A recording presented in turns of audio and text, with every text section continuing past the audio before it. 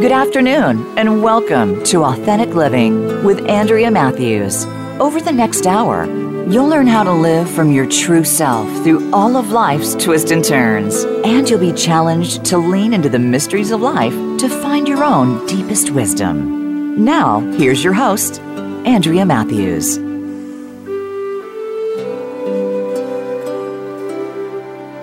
Good afternoon, and welcome to the Authentic Living Show. Well, today, you know what? We're going to be talking about oppositions. In an astrological chart, we see a configuration called an opposition. It means that two distinct energies in that chart are acting in opposition to each other. And we'll talk later about what that might mean.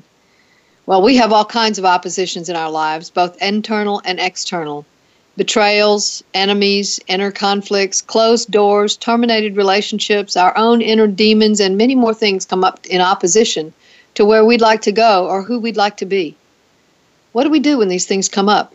How can we walk into and through such an opposition while maintaining a healthy spirituality? Do such oppositions mean that we're somehow on the wrong path? Are they meant to punish, teach, or otherwise admonish us? Well, today we're going to explore these oppositions for the mystery of their mystical meanings. So you want to stay here for this. So let's talk first about an astrological chart. I don't know how many of you are familiar with an astrological chart. I know that buzz is going around, and there's a lot of people who believe that if they read their horoscope in a newspaper or a magazine, that that's all they need to know. But actually, astrology runs much deeper than that, and it can be authenticated by looking deeper than just a horoscope. A horoscope is just a sun sign, so that just tells you where your sun is. It doesn't tell you where your moon is, or your Mars, or your Mercury, or your Jupiter, or your Uranus, or your Pluto, or your Neptune, or any of that. It tells you just where your sun sign is, so how can it be accurate? It can't. Plus, it takes a sun sign for a whole group of people and says for all those people, that same prophecy is going to be true, which is, of course, ridiculous. But anyway, a lot of people buy that horoscope thing, and a lot of people say that that's all there is to astrology. But like I said, there's much more than that. So when you see an opposition in a chart, that means that two planets are exactly opposite each other, meaning they're 180 degrees apart. And what that means is that they are they seem to be working in opposition to each other. But actually, what happens as a person evolves into their life is those energies go more and more to the center, and so you begin to incorporate both energies in some kind of a way that allows you to live them both out. And what that means is you're becoming more whole. And so that's how it works in a chart, and that's the best way to work with that energy in an opposition, is to see if you can't incorporate both energies and be with both energies in a way that creates wholeness. So that's what we're going to be talking about today, because that's the mystery of the mystical. Wholeness is the mystical outcome of our lives. We are headed toward wholeness.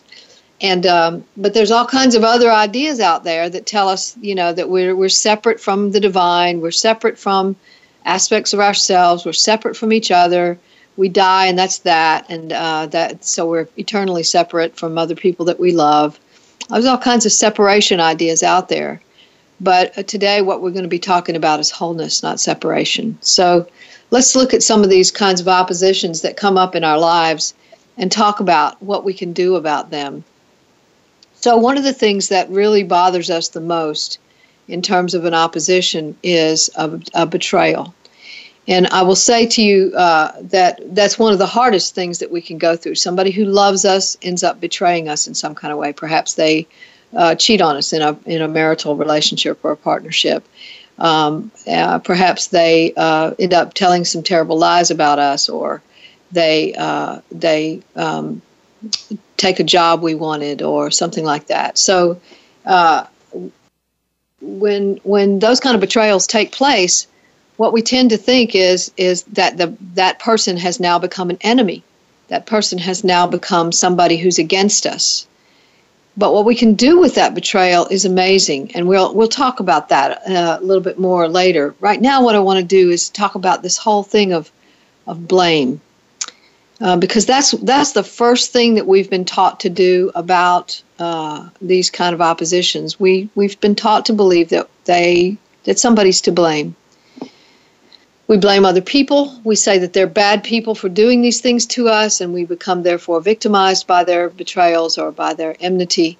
We blame God. We blame the divine, and however you see the divine, and we blame ourselves.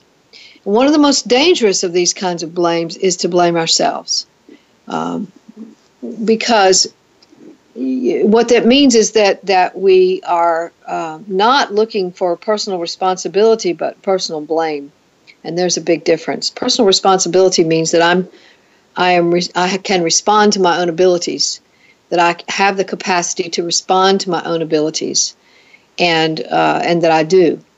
And so what that means is that I can take hold of the things that I can do and do those things. But there's a limit to what I can do on this planet. I can't control other people's behavior, for example. I can't get them to behave right. I can't get them to change. I can't talk them into changing. I can't wheedle and manipulate and get them to be different. I can't do those things. If they change, it will be because they chose to change. And generally speaking, change is a result of suffering. Generally speaking, we don't change because we just want to. We don't change because somebody shames us into changing. We don't change because somebody else manipulates us into changing. We change because we're in pain.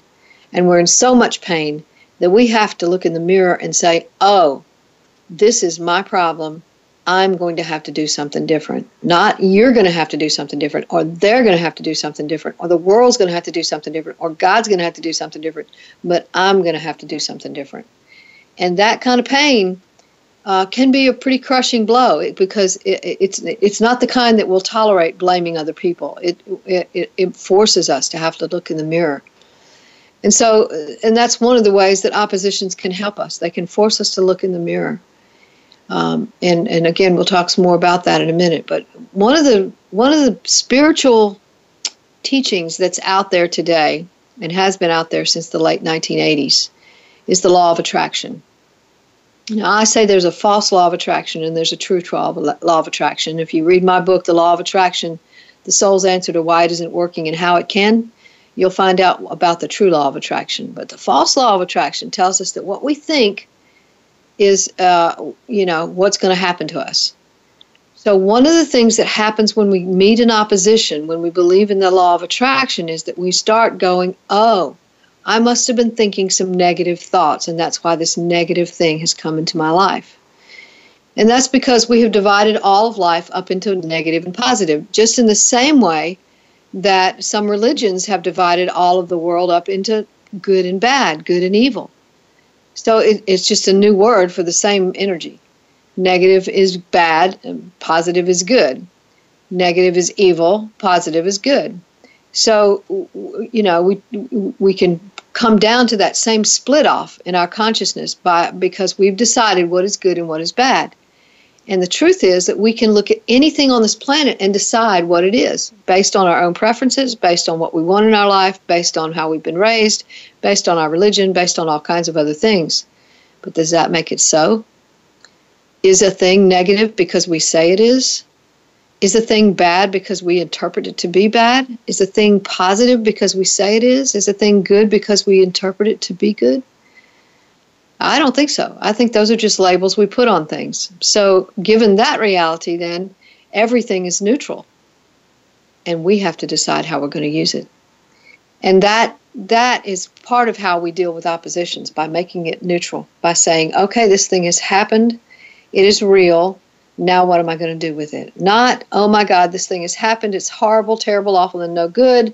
I must have done something to deserve this, or somebody else must have done something, or I must have been thinking some negative thoughts, or God must be punishing me, or something must be happening here out of which I'm out of control, and I'm not able to get it to be fixed because it's just so bad and so awful. So when we think that way, we keep ourselves stuck sometimes stuck for years in the problem, bargaining with it, trying to get it to be good, or trying to get it to be ourselves to work around this whole idea of being a victim.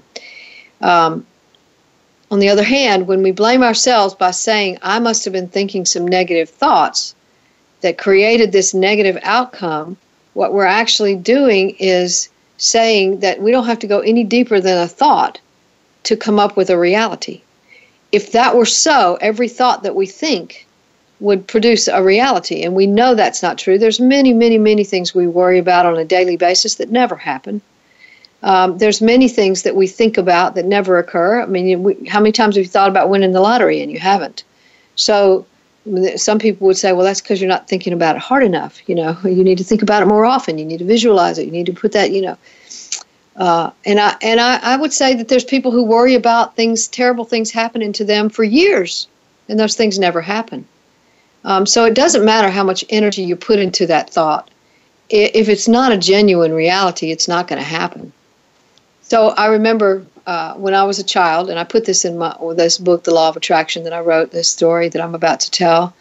When I was a child, I was, 11, 12, somewhere in there. One of my jobs was to empty the trash can. And I didn't very commonly empty the trash can. I didn't do my job. I was supposed to, and I didn't. And I would put it off till the evening came. And then my mother would say, you didn't empty the trash can. You have to go do it now. And I was scared to go through the backyard into the alley to empty the trash can, where the alley was where we kept our garbage cans. And so I would run to the garbage can, look back and forth behind the fence where the garbage cans were, and try to, scoot around to look and see if anybody was back there. And then I would throw the trash at the trash can and run back to the house. And the whole time I was running back to the house, I used to think that this man was on my heels trying to reach me and grab me, and he was going to take me away and kidnap me and kill me and all those terrible things. And all of that happened over and over and over again because I continually refused to empty the trash cans. I don't know why I did that, but there it is.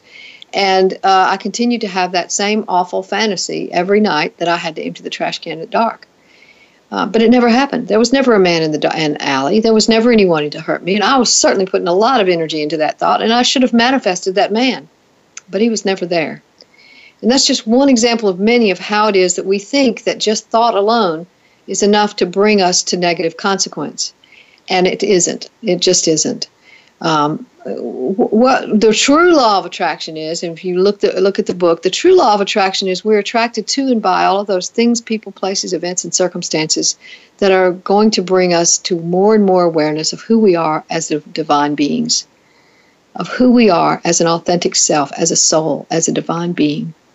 So that's the truth of what goes on with regard to the law of attraction.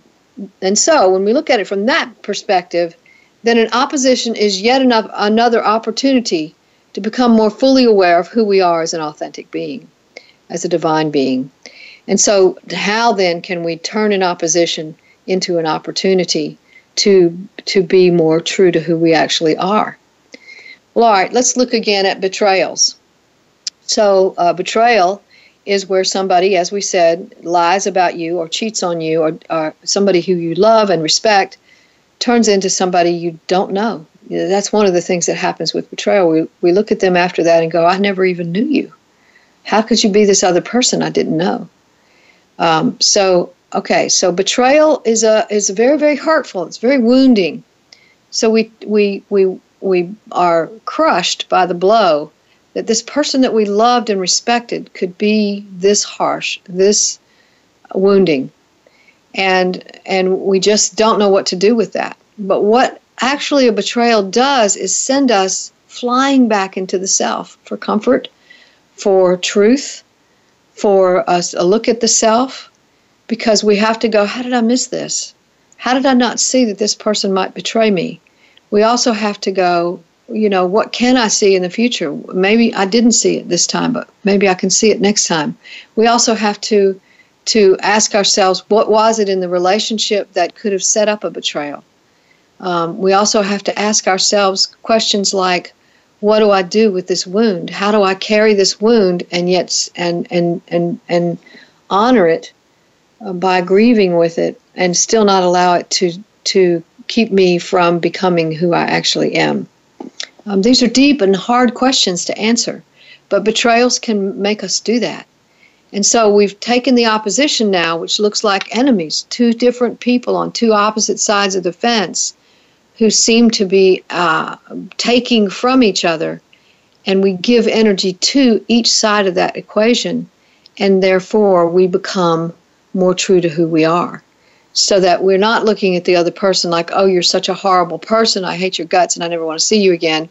It's more like we're looking at that person and saying, I'm going to try to understand what happened here. And that doesn't mean we're not going to have some anger. We are going to have some anger. There's no doubt about it. And anger is not a bad feeling. It's not a negative feeling. It's one of those feelings that comes straight up out of the I am. And it says, I am here and I am real and I matter. And it says it to us, for us, and about us. And I've done some other shows on anger, and you'll hear those if you look back.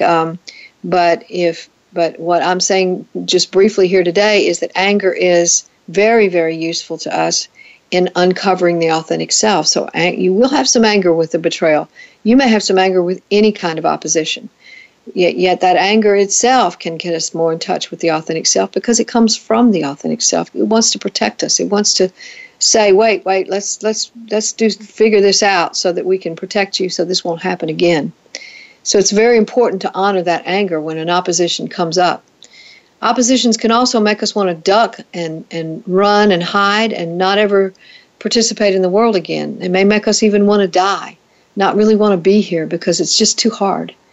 And so I very commonly work with clients who say, no, I'm not thinking about a way to kill myself, but it would be nice if somebody would just off me, or if I could just leave. I wouldn't have to do anything about it, but it'd be nice if I could just check out because I'm tired of being here. It's too hard. So it can be very, very difficult. And when we are confronted with the potential of our own death, it does make us ask the important questions about life. It makes us say, well, what am I here to do? What am I doing that's real? And how can I do more of that and less of what's not real? How can I do more that gives me joy and less that gives me a feeling of anger and angst and unfulfillment? So that's how these oppositions can help us. Enemies are another form of opposition, and we'll spend a lot of time talking about that, but just briefly, an enemy is somebody who's against you. In the Old Testament of the Christian Bible and the Tanakh of the Jewish Bible, the word Satan is often used for an accuser of any kind, a man, a woman, a child, a donkey, an animal, a bad event, any kind of accuser, any kind of opposition that accuses. And so it's not really a big entity called the devil. It's really just anything that is against us. And so these oppositions are against us, and they ask us to grow into some center point. Instead of staying on the outskirts of the circle, they ask us to come to the center of that circle. So we talked about the configuration that's called an opposition in an astrological chart. Think of that in terms of a mandala in your own mind, that a mandala, a circle, with two opposite energies on either side of the mandala, and that what you want to do is kind of take energy from each one of those oppositions and bring it to the center point of that chart. And that's you. You are the center point. And that's how we work with that opposition. So an enemy is somebody who seems to be on the other side of the chart. He seems to be against us. He doesn't like us. He wants to hurt us. He's either jealous of us or threatened by us or something, and he wants to harm us. And we don't know what to do about that. And we're scared, and we want to run, and we want to get away from it, and we are angry, and we feel betrayed, and we feel victimized, and it's just awful. So what do we do with that? Well, I'm going to leave you hanging right there while we go and take a commercial break, and we'll be right back and talk about what we do with that place. We'll be right back after this.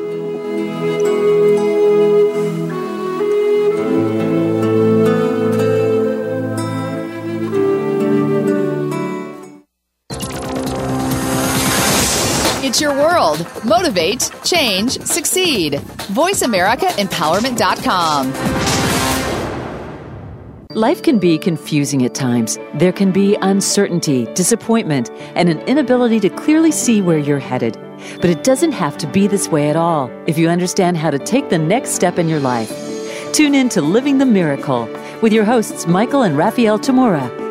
We'll help you to find the deeper meaning that awaits you in your life have certainty in yourself, and learn to be clairvoyant. Listen Wednesdays at 11 a.m. Pacific Time, 2 p.m. Eastern on Voice America Empowerment. Don't you just wish sometimes that life could come with a do-over button? We'd probably use it a lot more than we think. What if there was one do-over button you could use each week? Make that place the Voice America Empowerment Channel for Code to Grace, the Empowered Women's Guide to Life, with host Marilyn Mosier. Marilyn and her guests will help you find the key to break free from the chains of your life and start anew. Listen live every Wednesday at 3 p.m. Eastern Time and 12 noon Pacific Time on Voice America Empowerment. It's time to live the life of inner peace that you deserve. Tune in every week for Sacred Exploration with host Lisa Tremont Oda. You can discover the you that has been kept hidden all this time. Show off your personal gifts to the world. Lisa and her guests will combine health and spirituality to bring you the experience that you've been waiting for. You'll enjoy this journey every Wednesday at 5 p.m. Pacific Time and 8 p.m. Eastern Time on the Voice America Empowerment Channel. It's sure to be a nourishing experience. Live up to your fullest potential. This is the Voice America Empowerment Channel.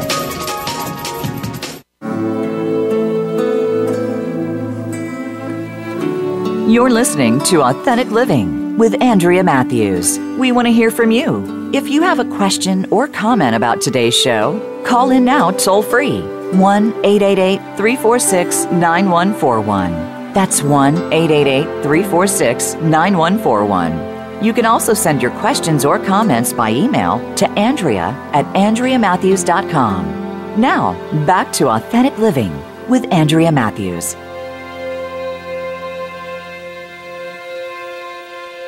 And we're back talking today about oppositions and what we do with them and how we can draw the mystical meaning from them. And what we've said thus far is that an opposition is an energy that seems to be opposite from us, that seems to be pulling us away from ourselves, pulling us away from what we want in our lives, pulling us away from who we would like to be in our lives. And yet, those very oppositions are actually opportunities to become much greater aware of who we are as divine beings. So, we were talking about enemies and that form of opposition, and I left you hanging there on that cliff of anxiety of, with those terrible feelings of knowing that somebody's out to get you. Somebody's really trying to do harm to you. And you may know somebody like that. You may have encountered people in your life like that. I certainly have. A couple of times in my life, I've had a couple of different situations where some people were really, truly enemies. They did want to harm me. And it can create all kinds of anxiety, and it can also draw you closer to the divine. And that's what it did for me. It made me draw in closer to the divine and trust more in the divine, so that I was more able to know that I was being taken care of by the divine, and that the enemies were part of that taking care of me, and that it was all going to work out fine. And so I saw several different miracles during that time that really were pretty astounding. How they happened. I stayed there in that situation until I learned all that I could learn from it, and then it was time for it to be over, and it was over.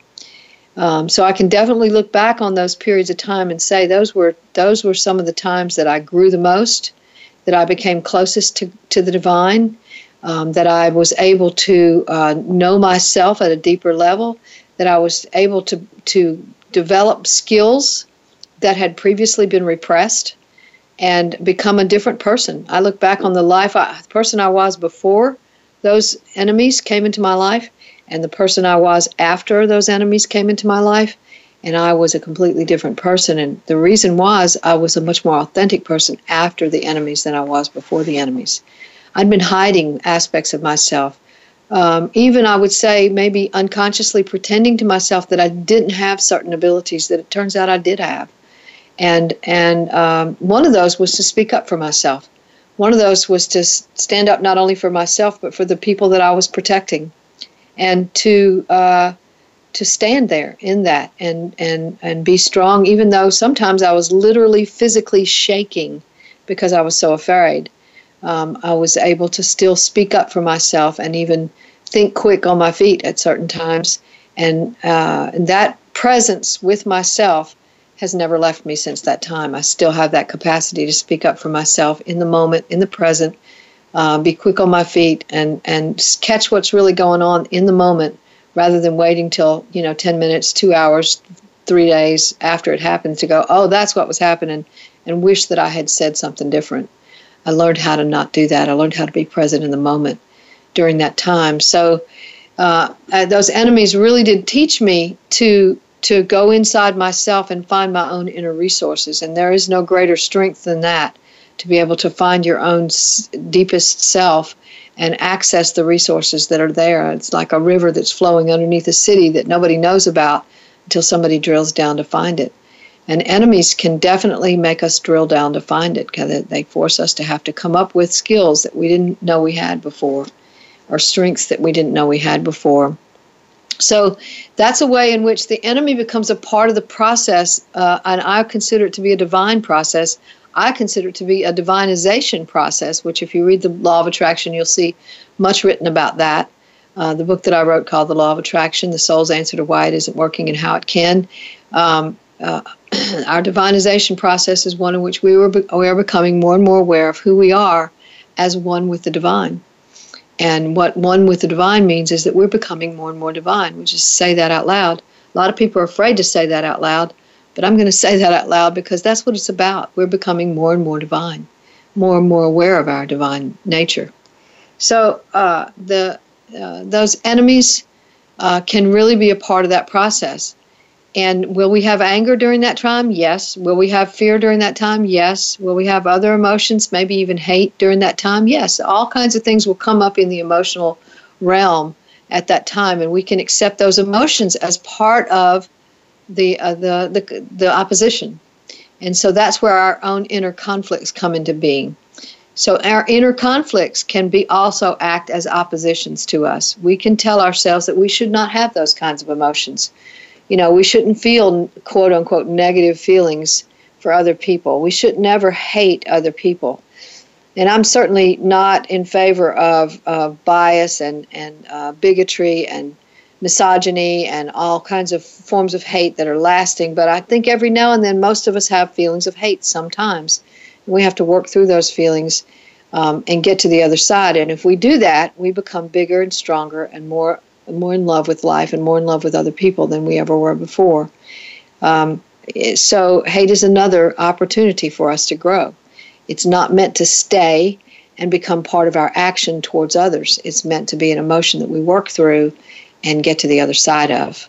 So our inner conflicts are also opportunities to become more aware of who we are. So an inner conflict looks like this. I see myself as a good person, and I see this thing inside me as bad.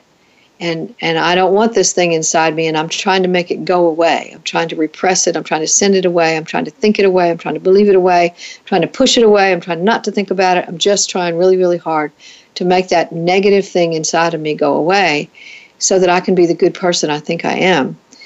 But you see, the whole problem is that I think that I'm a good person and that this other thing is a bad thing.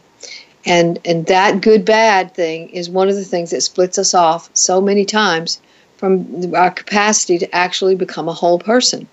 And that's what I wrote about in the last book that I wrote that came out last year in August called Letting Go of Good.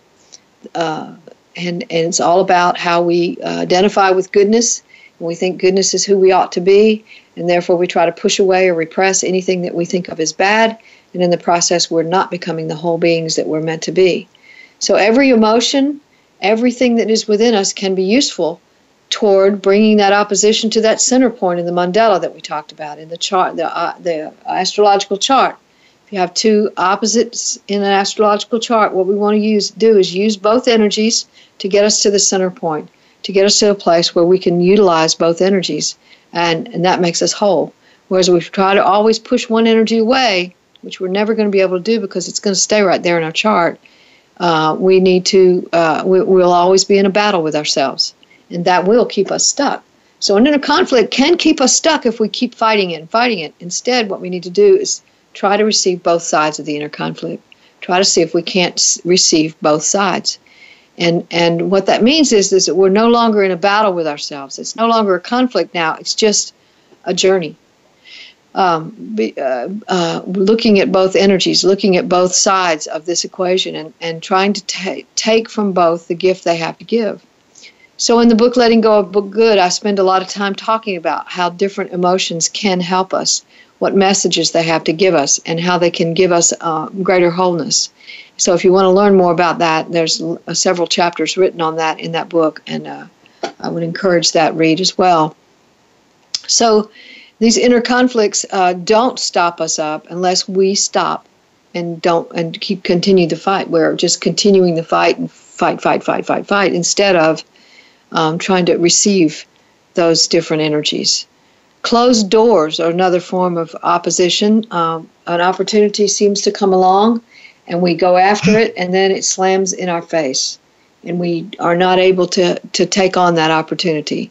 And we're disappointed, and we want to blame the divine, and we want to blame ourselves, and we want to blame other people, and we want to say life isn't fair, and we want to sulk because it didn't give us what we wanted.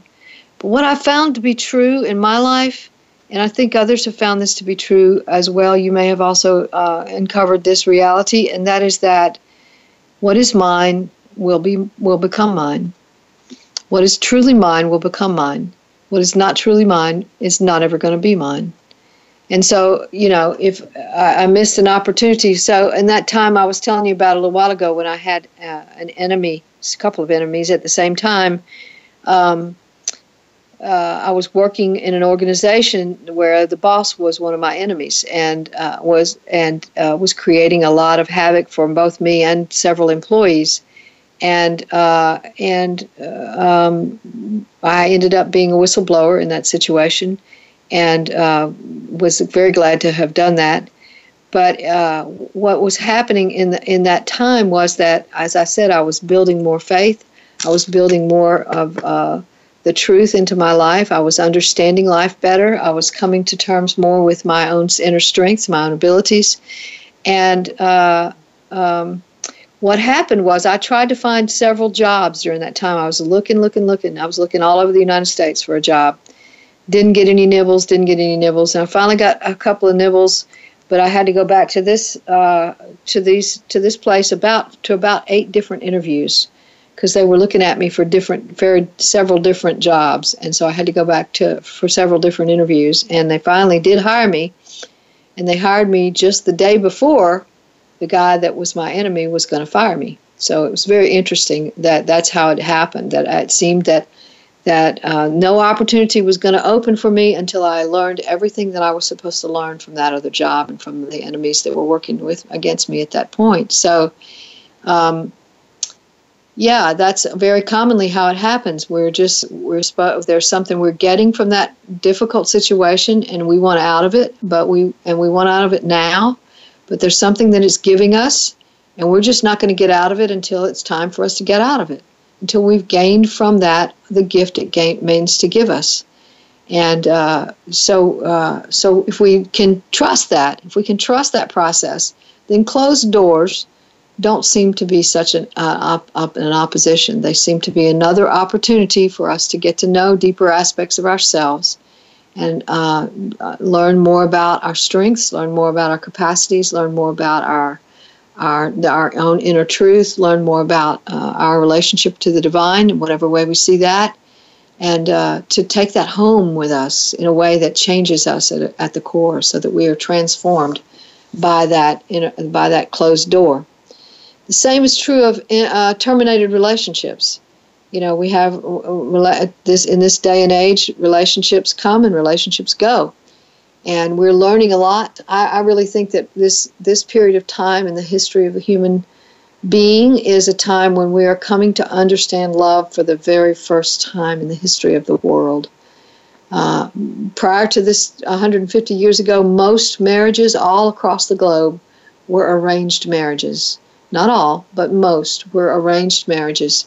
And what that means is that they were arranged for money, financial deals, dowries, land, good teeth, good hips, how many children a woman might produce to farm the land. All kinds of things were used as leverage for building a marriage contract. And so they weren't made out of love. And what people were told was that, well, you'll learn to love your partner. Well, that often didn't happen. Very often there were marriages that were based in terrible abuse, with very commonly the man abusing the woman, but not always. And there were also gay and lesbian relationships back then as well, and so there was abuse back then as well. So sometimes with those relationships as well. But those relationships were more commonly built out of love than out of any kind of arranged relationship. So that's one of the things that the GLBT population is teaching us, is about love, and why you would give up all kinds of societal acceptance in order to just have and be in love with the person you're with. And that's one of the things they have to teach us, which is a really good thing. But so during this time, what's happening is now we're not arranging marriages so much, and like the gay and lesbian population, we're falling in love and we're getting married because we love someone, and we're committing to that person because we love them. And what's happening as a result of that is we're having to figure love out. We're having to figure out what it means to really love someone for a lifetime, and what draws us to that person, what allows us to stay, what kind of work we need to do in the relationship to bring that relationship to its fulfillment. What does it take to be in love and stay in love for a lifetime? What does that mean? And what we're discovering, what research is beginning to show us, and what we're discovering, is that it is intimacy. We fall in love and we begin to create a really, truly intimate relationship where both parties truly know each other's authentic selves. And as they do and bring their authentic selves to the table, they build the relationship, and it grows stronger and stronger and stronger rather than weaker and weaker and weaker. And so that's one of the things we're learning to do now. And I think that probably the generation after this next one is going to know a lot more about loving relationships than we do. I think we've seen a change in the kind of TV shows that show family on TV, like This Is Us now, is a richly emotional show that shows us about emotional connection. It shows us all about what that means to be emotionally connected to someone, even when we're not, always doing the right thing, or when we screw up, or when we hurt someone's feelings, or those kinds of things. We're figuring out what that connection really is all about, in spite of those other problems that we have. So I think we're seeing that shift slowly take place, that we're learning to understand love. And what is that coming from? It's coming from losing relationships.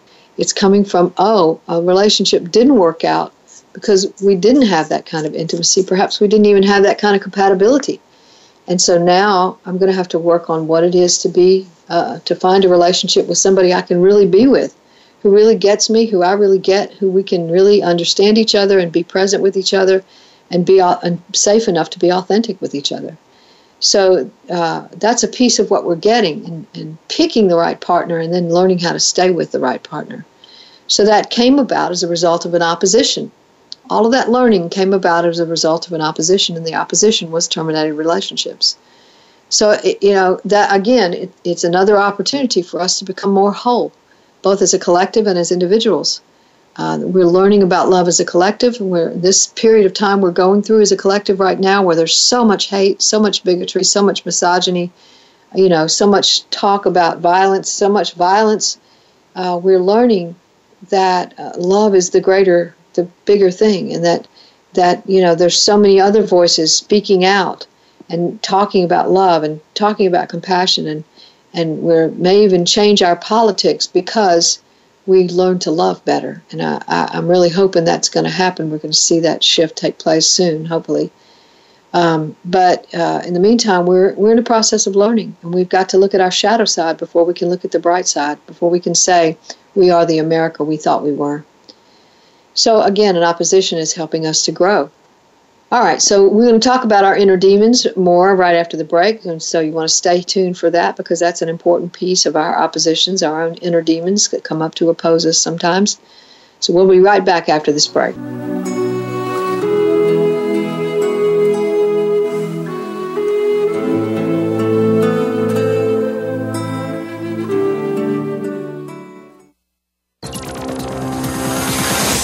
It's your world. Motivate, change, succeed. VoiceAmericaEmpowerment.com. If you're ready for big changes in less than 1 month's time, you're ready to tune in for Radical Change Now with Dr. Mary Oz. It's where healing meets the law of attraction in an engaging package. You'll hear from guests and callers as they share their stories, offer solutions to life's challenges, and much more. With Dr. Mary's approach, even a child could effectively learn and apply the concepts discussed on each week's show. Listen live every Wednesday at 1 p.m. Eastern Time, 10 a.m. Pacific on Voice America Empowerment. We all have unique experiences and outlooks when it comes to leadership and team building, yet sometimes we clash, even when trying to achieve the exact same goals.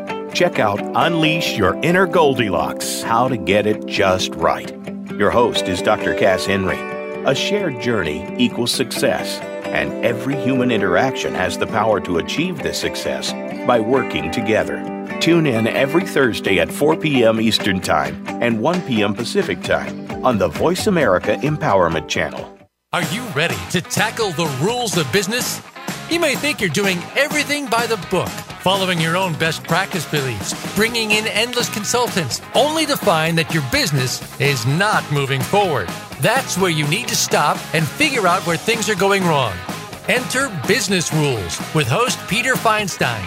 Peter and his guests will break it all down for you to help you and your business succeed. Listen Wednesdays at 8 a.m. Pacific Time, 11 a.m. Eastern Time on Voice America Empowerment.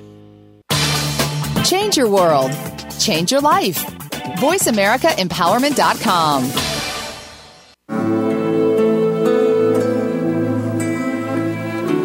You're listening to Authentic Living with Andrea Matthews. We want to hear from you. If you have a question or comment about today's show, call in now toll-free, 1-888-346-9141. That's 1-888-346-9141. You can also send your questions or comments by email to Andrea@AndreaMatthews.com. Now, back to Authentic Living with Andrea Matthews.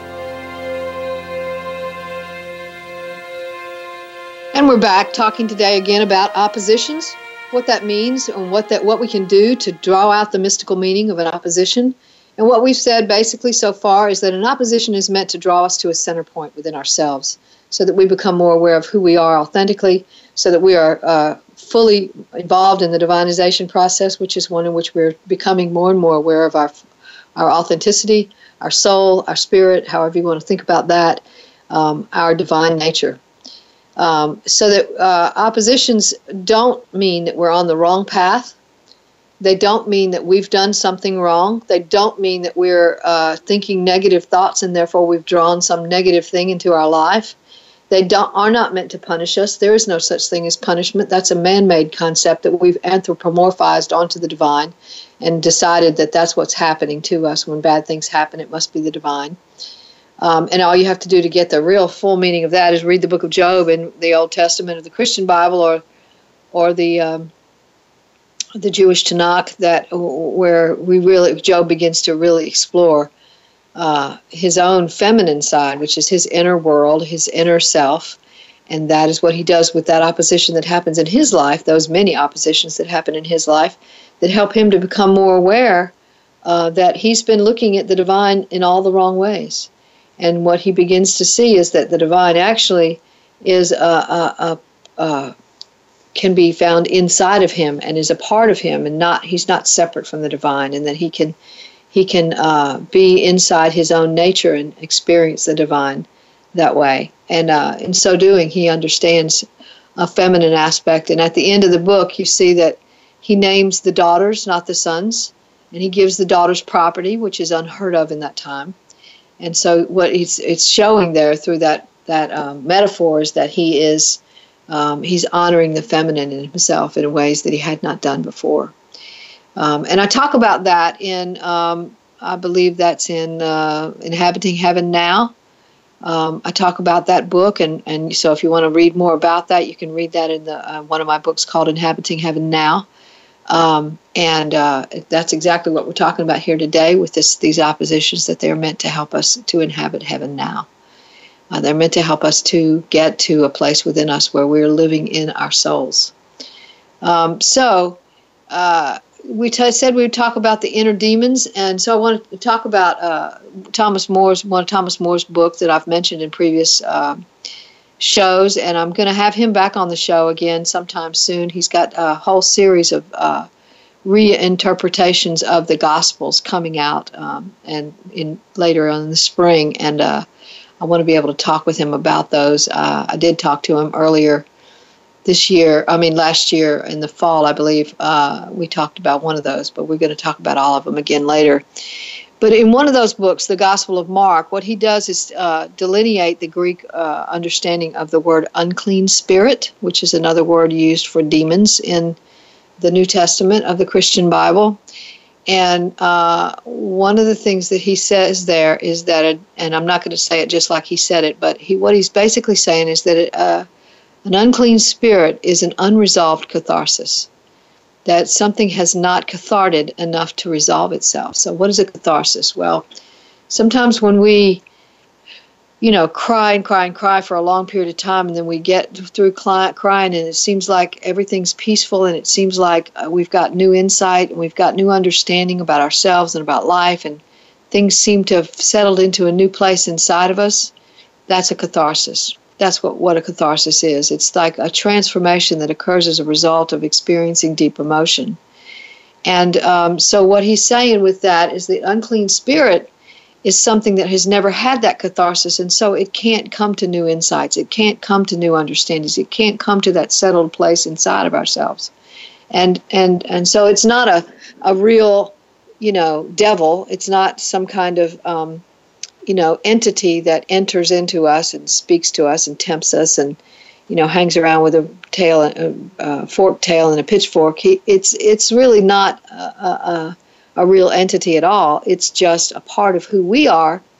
And Charles Fillmore talks about that as well in his book, The Metaphysical Bible. He talks about that the devil is not a real entity at all, but rather a spirit within us that leads us to untruth. It gets us to a place where we accuse ourselves of not being the divine beings we are. And if you look at the root language of the words that are used, you find that same meaning in the text itself, the root language of the text itself. So we're not talking, when I say inner demons, I'm not talking about some real devil here, some real entity, some real personification. What I'm talking about is our own unresolved material. So that's what comes up, and it seems to block us. It seems to be in the way. And so what do we do with that? Well, I think what we have to do first with it is receive it. We have to know it and love it and understand it and receive it. So let's say you have a block that says that you don't really believe that you can accomplish the things that you set out for your goals. You don't really believe that. So you set out the goal. That's the one thing that you're doing, and you're really trying to visualize that. You're really trying to believe that you can do it. But there's this other voice inside of you that just says, no, you can't do that. You don't deserve that. You're not good enough. You're not worthy. All kinds of those kind of really hostile inner voices that come up to us. That's an inner demon. That's an unresolved material. So if we just go at that and try to duke it out with that, well, nothing's going to change. It's just going to stay over there saying the same old things, and we're going to stay over here saying the same old things, and nothing's going to change. But if we think of it in terms of receiving it, then it becomes some unresolved material that we can look at and go, oh, well, that's something that I took in as a child, perhaps, and interjected and thought that was true, and I believed it, and now it's almost like a computer chip in my brain that just keeps repeating the same mantra over and over and over again. You're not worthy, you're not worthy, you're not worthy, you're not worthy. And therefore, there's a belief in me that says it's not worthy. Well, I think that's the first step, is to take it in and just really receive it and go, okay, I'm going to hear you. I'm going to listen to you. I'm going to give you room to talk. I'm not going to try to push you away. I'm going to really try to hear you. And as we do that, what begins to happen is it begins to speak, and we begin to understand it better, and we allow it so to be like a little child who comes and sits in our laps and complains and says, life is really hard for me, and I don't think I deserve much, and I think that I'm going to be punished a lot, and I think that life is just really hard. And so that child is allowed to speak, and we're allowed to love it. And we love it and love it and love it, and it begins to feel loved, and it begins to feel taken care of, and so that it doesn't feel as unworthy as it used to feel, and it begins to resolve. And that's where we begin to meet that center point. Now, I've taken both sides and put them together instead of trying to continue to fight with each other. And if the more we can do that, the more we can also begin to understand. As we understand where we come from, we develop a capacity for what's called self-empathy. And self-empathy is where we walk a mile in our own shoes, where we're able to really see where we came from, why we feel the way we do, where these old voices come from. And we begin to be able to say, okay, I understand that part of myself now. So many times when I'm working with people, as I do on a daily basis, I run into this comment, I don't know why I do what I do.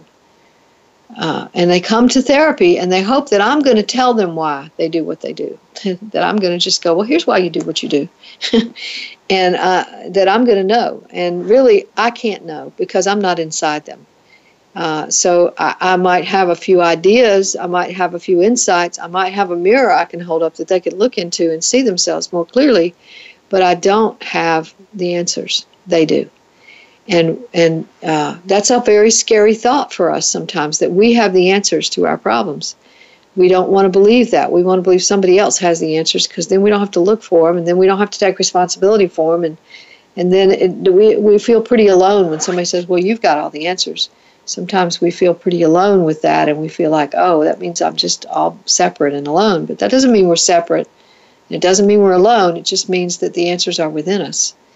And so we interpret another meaning added on to that, that we have the answers inside of us. So the answer is found by its feeling content. So if I find an answer, if I find something that it may give me a great deal of pain, but simultaneously it gives me a sense of peace, then I know I've found the answer.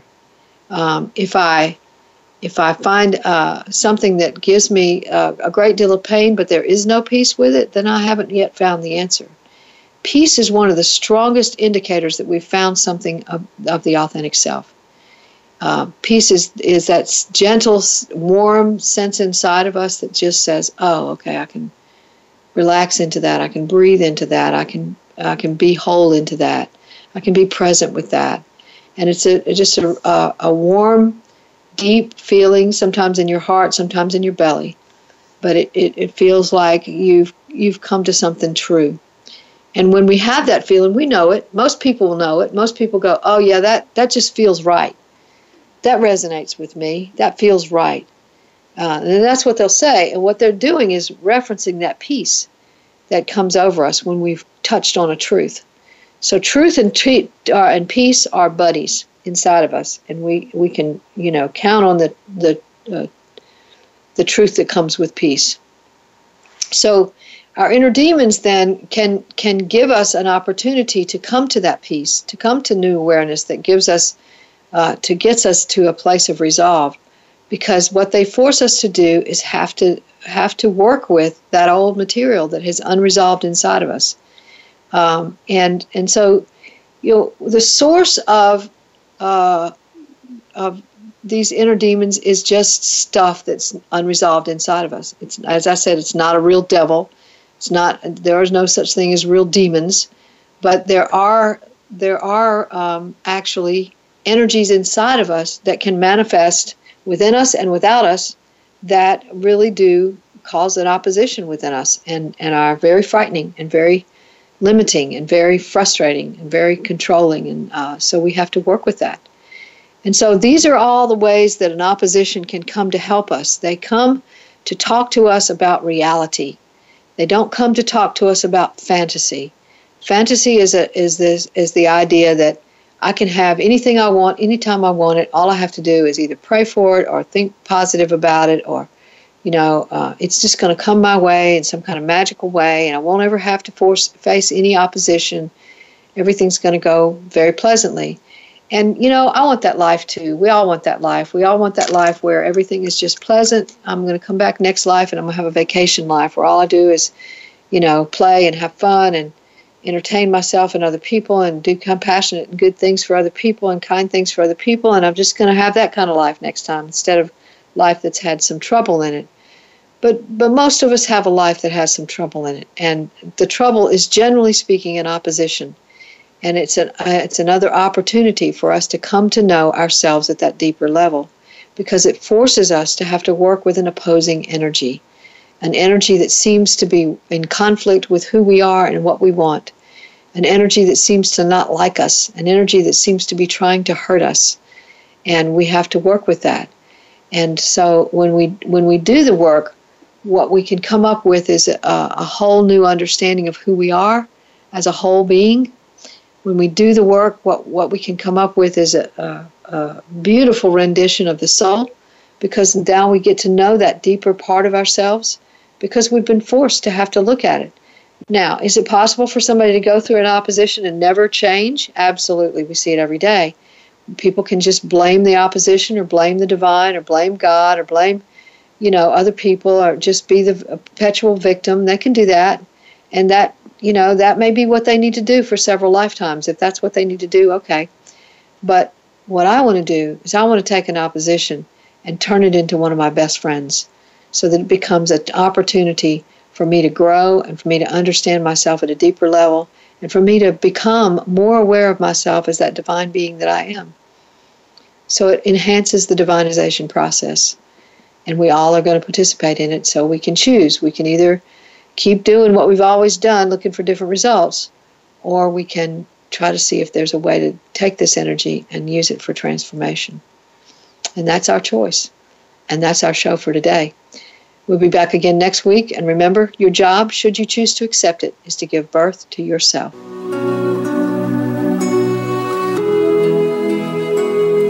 Thanks again for listening to Authentic Living with Andrea Matthews. Join us again next Wednesday afternoon at 1 p.m. Pacific Time, 4 p.m. Eastern Time on the Voice America Empowerment Channel. We'll talk again next week.